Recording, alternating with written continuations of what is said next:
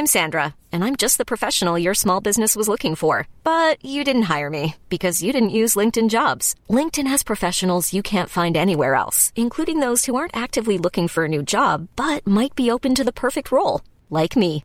In a given month, over 70% of LinkedIn users don't visit other leading job sites. So if you're not looking on LinkedIn, you'll miss out on great candidates like Sandra. Start hiring professionals like a professional. Post your free job on linkedin.com/achieve today. Ever catch yourself eating the same flavorless dinner 3 days in a row? Dreaming of something better? Well, HelloFresh is your guilt-free dream come true, baby. It's me, Keke Palmer. Let's wake up those taste buds with hot, juicy pecan-crusted chicken or garlic butter shrimp scampi. Hello Fresh.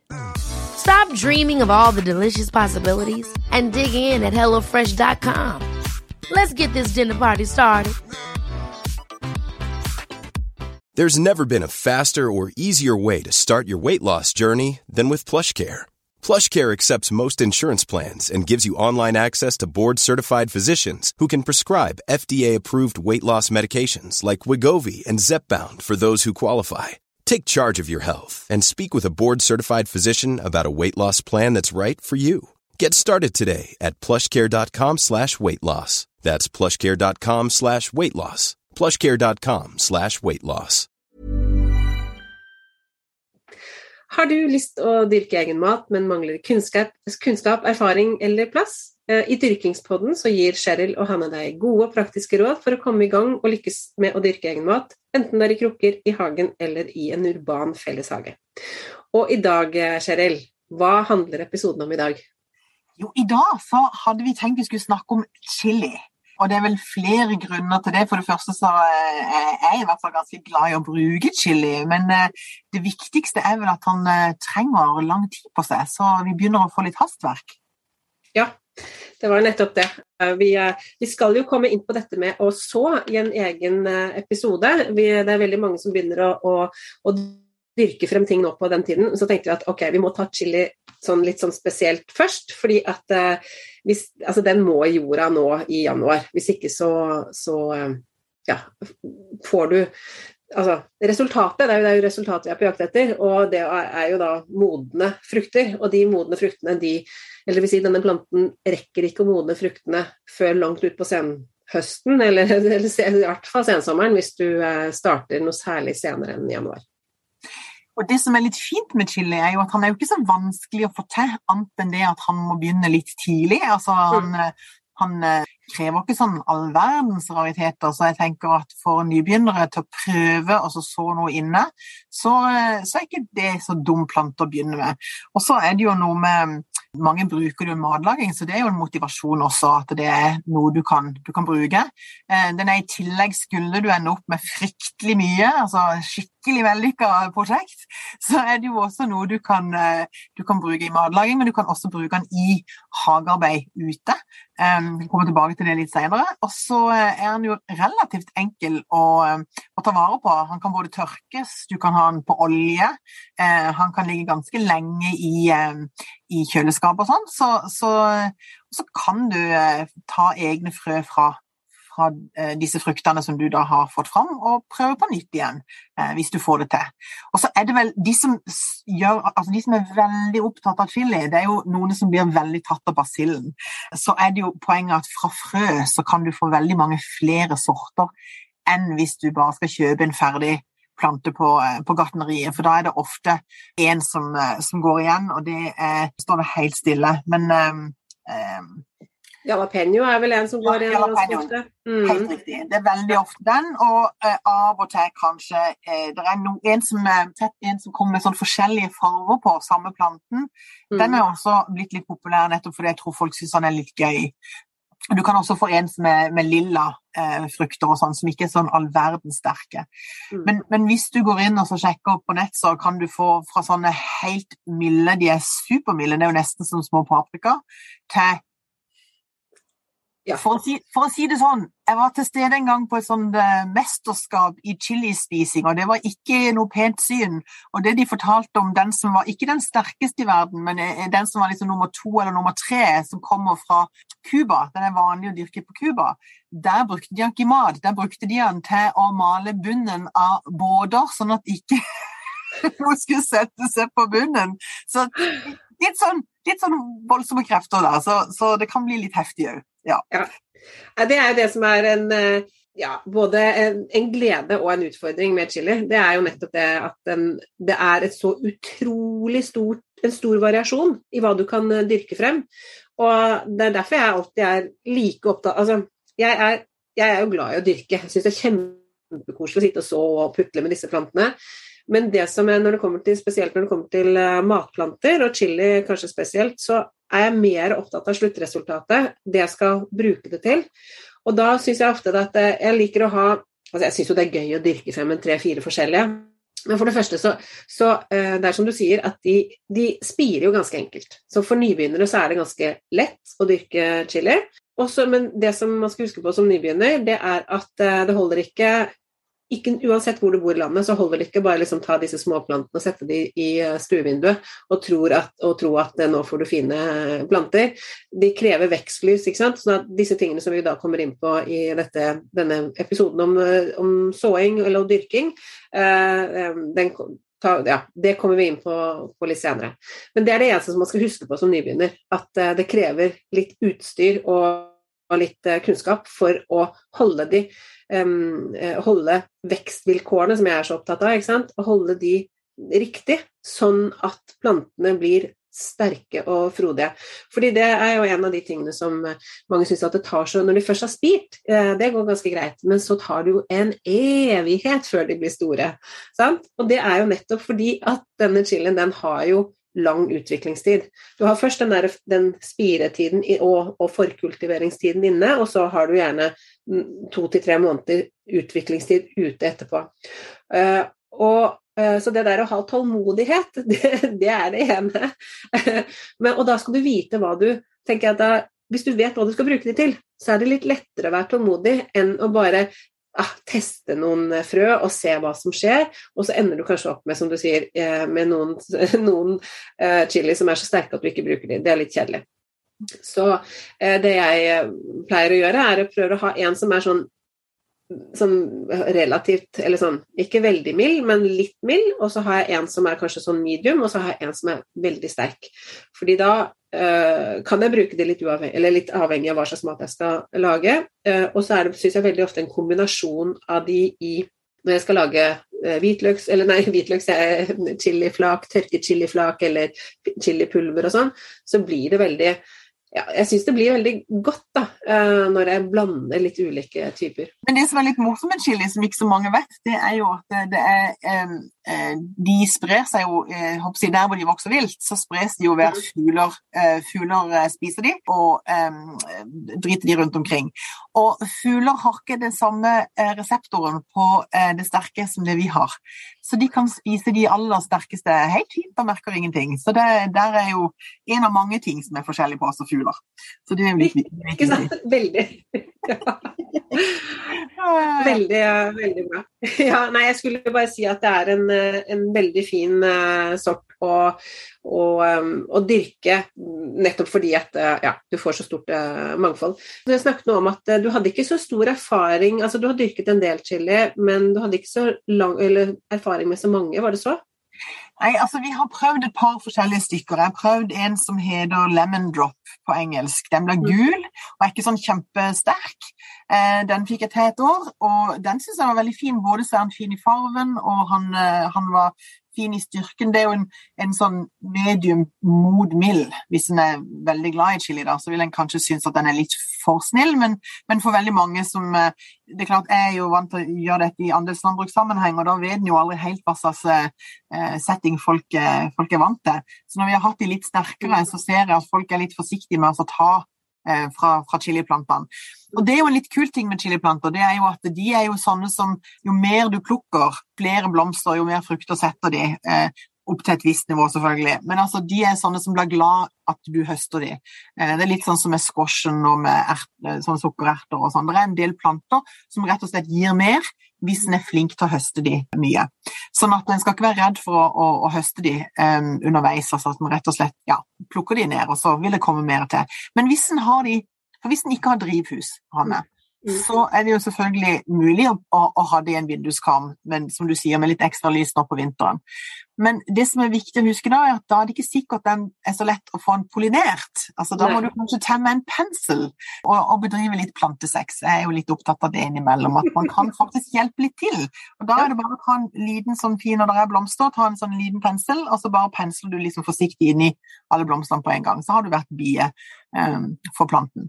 Så bare så det også sagt, for det en del som ikke skjønner hvorfor når de har hatt plantene inne, hvorfor det kommer så lite frukter på dem, men det kan være en grunn til det.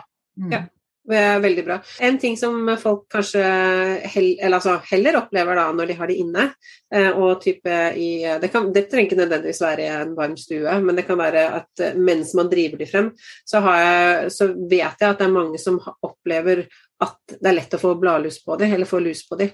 Jeg har ikke noe godt råd for, jeg holdt på å si hvorfor eller hvorfor ikke, det har jeg ikke satt meg ordentlig inn i, men det som jeg tror kanskje da, dette her bare sånn min lille teori, for dette har jeg ikke sjekket ut, men ikke sant, når jeg dyrker frem ting, så i fjor for eksempel, jeg dyrket frem alt fra chili til tomater til agurker og det som var, så jeg bruker jo ikke noe gjødsel på mine planter, fordi at jeg lager min egen såjord av bokashi-jord, og når jeg potter om plantene etter hvert, så bruker jeg fremdeles bokashi-jord, men jeg blander ikke så mye sand inn, ikke sant? Sånn at jeg bruker den samme jorden, men jeg bruker næringsrik jord, levende næringsrik jord.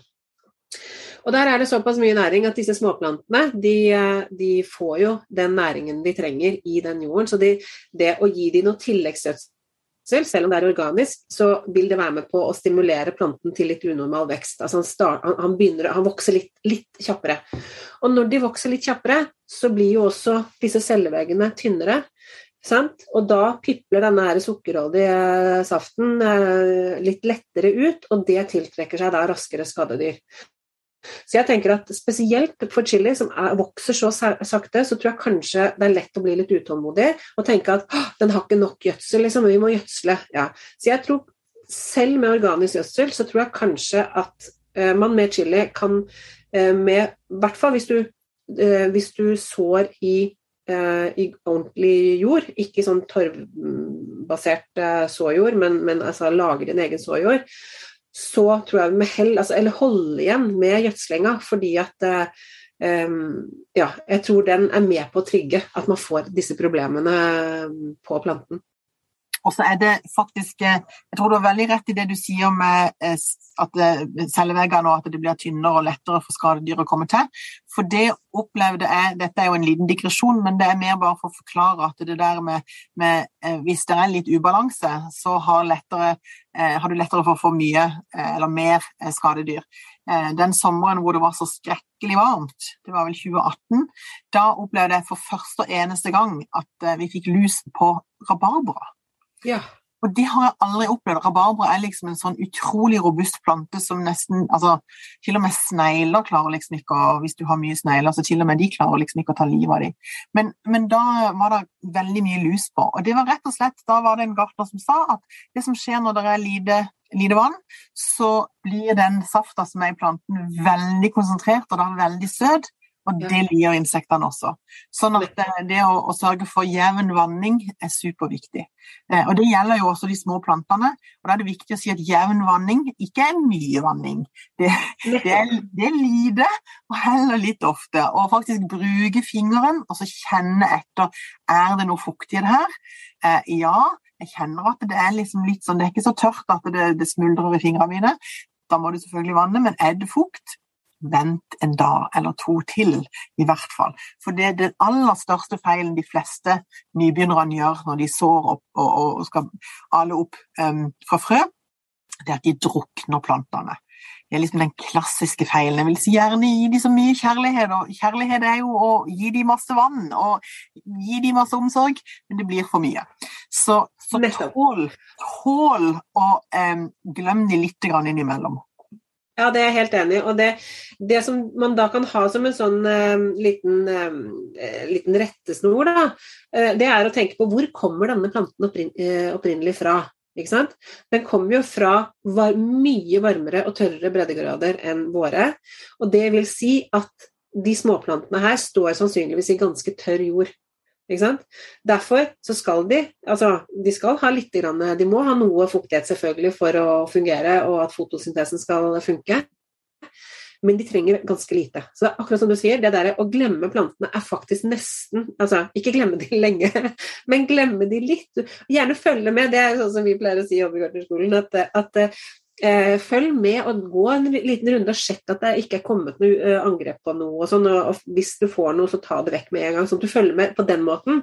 Men det å fôre og vanne, og den type kjærlighet som vi mennesker ofte gjør, at alt skal gi noe, men bare pass på, det er kanskje det viktigste. Kan jeg gi et tips hvis du skulle være så uheldig å få noe lus? Fordi at det jeg har opplevd da, som medlemmer hos oss har gjort og har fått det funke, det er da, pakk jorda litt godt ned, sånn at du kan holde den jorda med hånda, og så går du inn i dusjen, holder den opp ned, sånn at du holder på potta og holder jorda på plass, og så holder du da opp ned, og så kan du dusje planten med en litt sånn forsiktig stråling. Og så må du gjenta det kanskje 2-3 ganger, en dag eller 2 senere, etter hvert som de klekker, for det er jo gjerne egg også der, ikke sant? Så vil det funke ganske bra faktisk. Bare ikke for hardt stråle. Men det der med å pakke jorda, det er jo bare for å passe på at han holder seg i potta. Så må du kanskje heller løsne det bitte grann igjen når du setter han ned igjen. Men det er et enkelt og billig, og de fleste har dusj, sånn at da kan det funke, uten gift.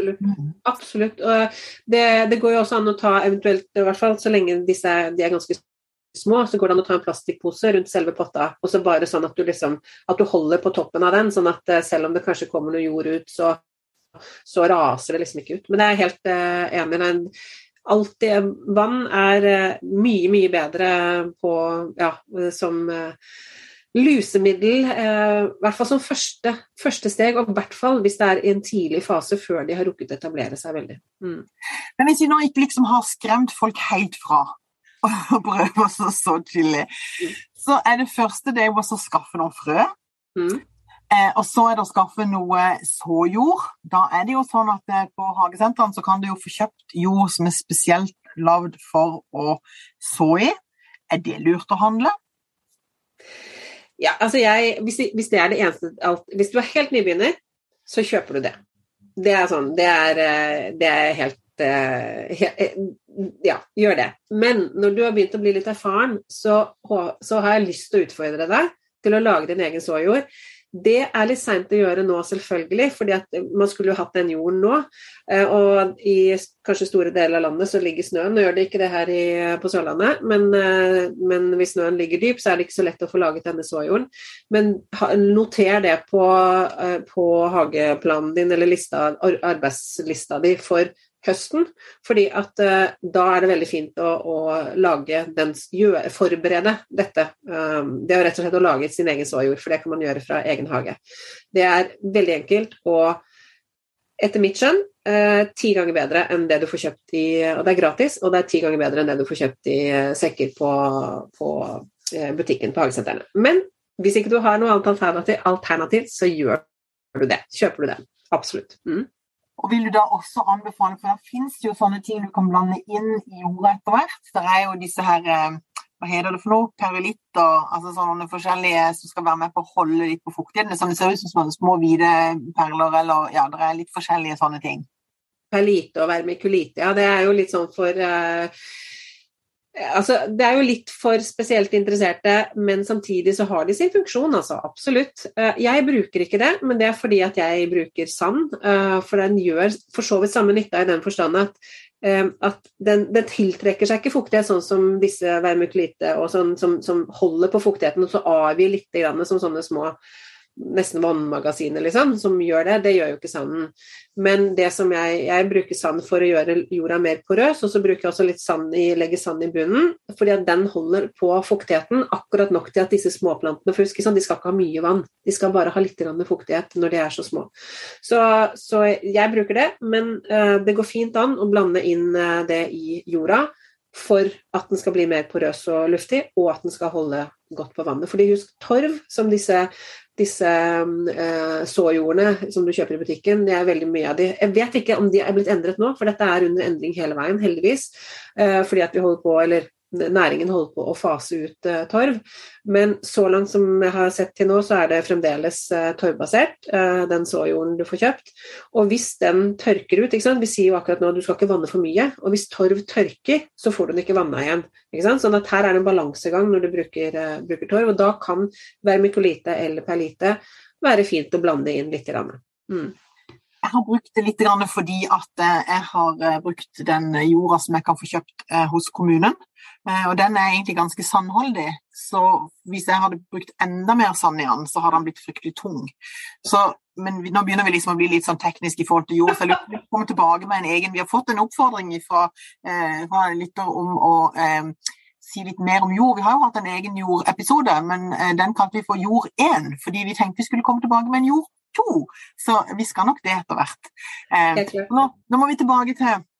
Ja, tilbake til frøene, og du har altså kjøpt frø, og du har kjøpt jord, og du kan så i nesten hva som helst, så lenge det hull i bunnen, og disse frøene skal jo dekkes skal dekkes litt med jord, en halv centimeter det vel, eller litt grann jord, og så sette til spiring, og de kan ta 1 til 2 uker, noe sånt nå, pleier de å gjøre. Ja, og så det viktig, chili trenger litt varme, så frem til de trenger lys, og det gjør de jo ikke så lenge de spirer, for da ligger de jo i mørket under jorda uansett, så kan du gjerne sette de på et varmt baderomsgulv, eller et sånn skikkelig, hvis du har et ekstra godt og lunt sted, det har jo de fleste av oss et eller annet sted, så kan de stå der, det først etter at de begynner å spire at de trenger lyset. Nettopp. Og så det egentlig bare å ta tiden til hjelp, fordi at, som sagt, de bør sås nå i januar, og da høster du av de en gang ut i kanskje juli. Så det rett og slett, det handler mest om å smøre seg med tålmodighet, og passe på de som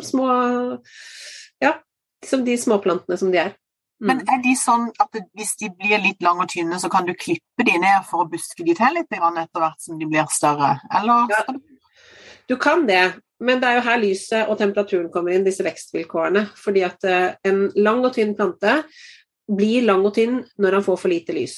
Og det å reversere det ikke fullt så lett som, så du kan få den mer buskete, men det ikke sikkert, du får ikke kanskje gjort så veldig mye at han blir lang og tynn, han blir liksom litt lang og tynn og så buskete, men vi vil jo ha det litt kort og tette, det jo det vi vil ha, ikke sant? Så det jo derfor vi jobber veldig med disse vekstvilkårene, og det kanskje noe av det som vanskeligst, nemlig å finne den riktige ratioen lys-temperatur, så der må en faktisk bare prøve seg litt frem, så hvis en synes at han begynner å bli veldig sånn rett opp og tynn, da det for kaldt eller for lite lys, ikke sant? Så da må du bli for varmt eller for lite lys. Så da må du liksom justere på det du har muligheten for å justere, og hvis du ikke kan justere nok på lyset, så må du sette ned temperaturen for å få det kjøligere så den skal vokse enda senere.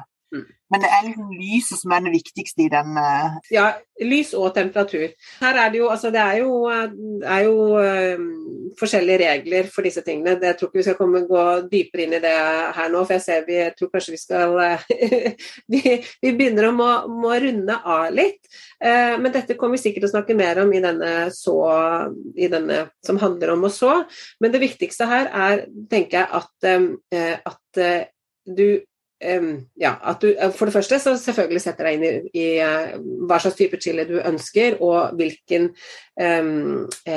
og at du har et sted hvor du kan justere på lys og temperatur, fordi at hvis man tenker at dette skal jeg dyrke frem i stua, må du da, ikke sant, da blir det for varmt, sannsynligvis, eller det blir for kjølig for deg, eller det blir for varmt for plantene. Sånn at her har jeg en dyrkingsstasjon på kontoret, det er ikke så lett for lytterne å se det, men det er fordi at jeg da har kunnet henge opp sånt vekstlys her, og her kan jeg da skru ned temperaturen, sånn at jeg lager de riktige vekstvilkårene for plantene. Du må rett og slett bare finne det stedet som du tenker at du skal dyrke, og hvis du tenker at, ja, men jeg har en leilighet, og enten så er det liksom soverommet som er litt kjølig, eller i stua er det for varmt. Hva gjør jeg da?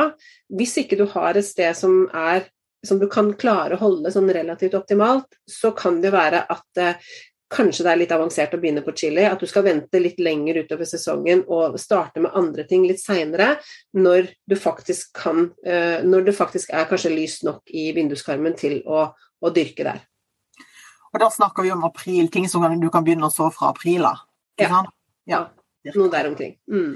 Og hva det er, det skal vi snakke om når vi begynner å nærme oss mars-april, men nå er vi ferdig med denne episoden på chili, og så om 2 uker til, så skal vi snakke om hva du kan gjøre i februar, for nå begynner vi jo å nærme oss liksom våren med stormskritt, men akkurat chili tenkte lang tid, så vi tenkte vi måtte ha en prat om det først. Ja.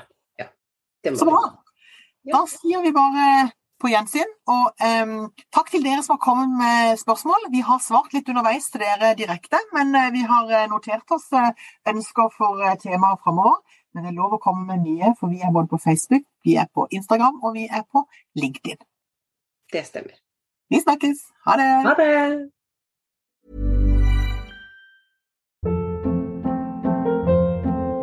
Hold up. What was that? Boring. No flavor. That was as bad as those leftovers you ate all week. Keke Palmer here, and it's time to say hello to something fresh and guilt-free. Hello Fresh. Jazz up dinner with pecan-crusted chicken or garlic butter shrimp scampi. Now that's music to my mouth. Hello Fresh. Let's get this dinner party started. Discover all the delicious possibilities at HelloFresh.com. Imagine the softest sheets you've ever felt. Now imagine them getting even softer over time. That's what you'll feel with Boll & Branch's organic cotton sheets. In a recent customer survey, 96% replied that Boll & Branch sheets get softer with every wash. Start getting your best night's sleep in these sheets that get softer and softer for years to come. Try their sheets with a 30-night guarantee. Plus, get 15% off your first order at bollandbranch.com. Code BUTTERY. Exclusions apply. See site for details.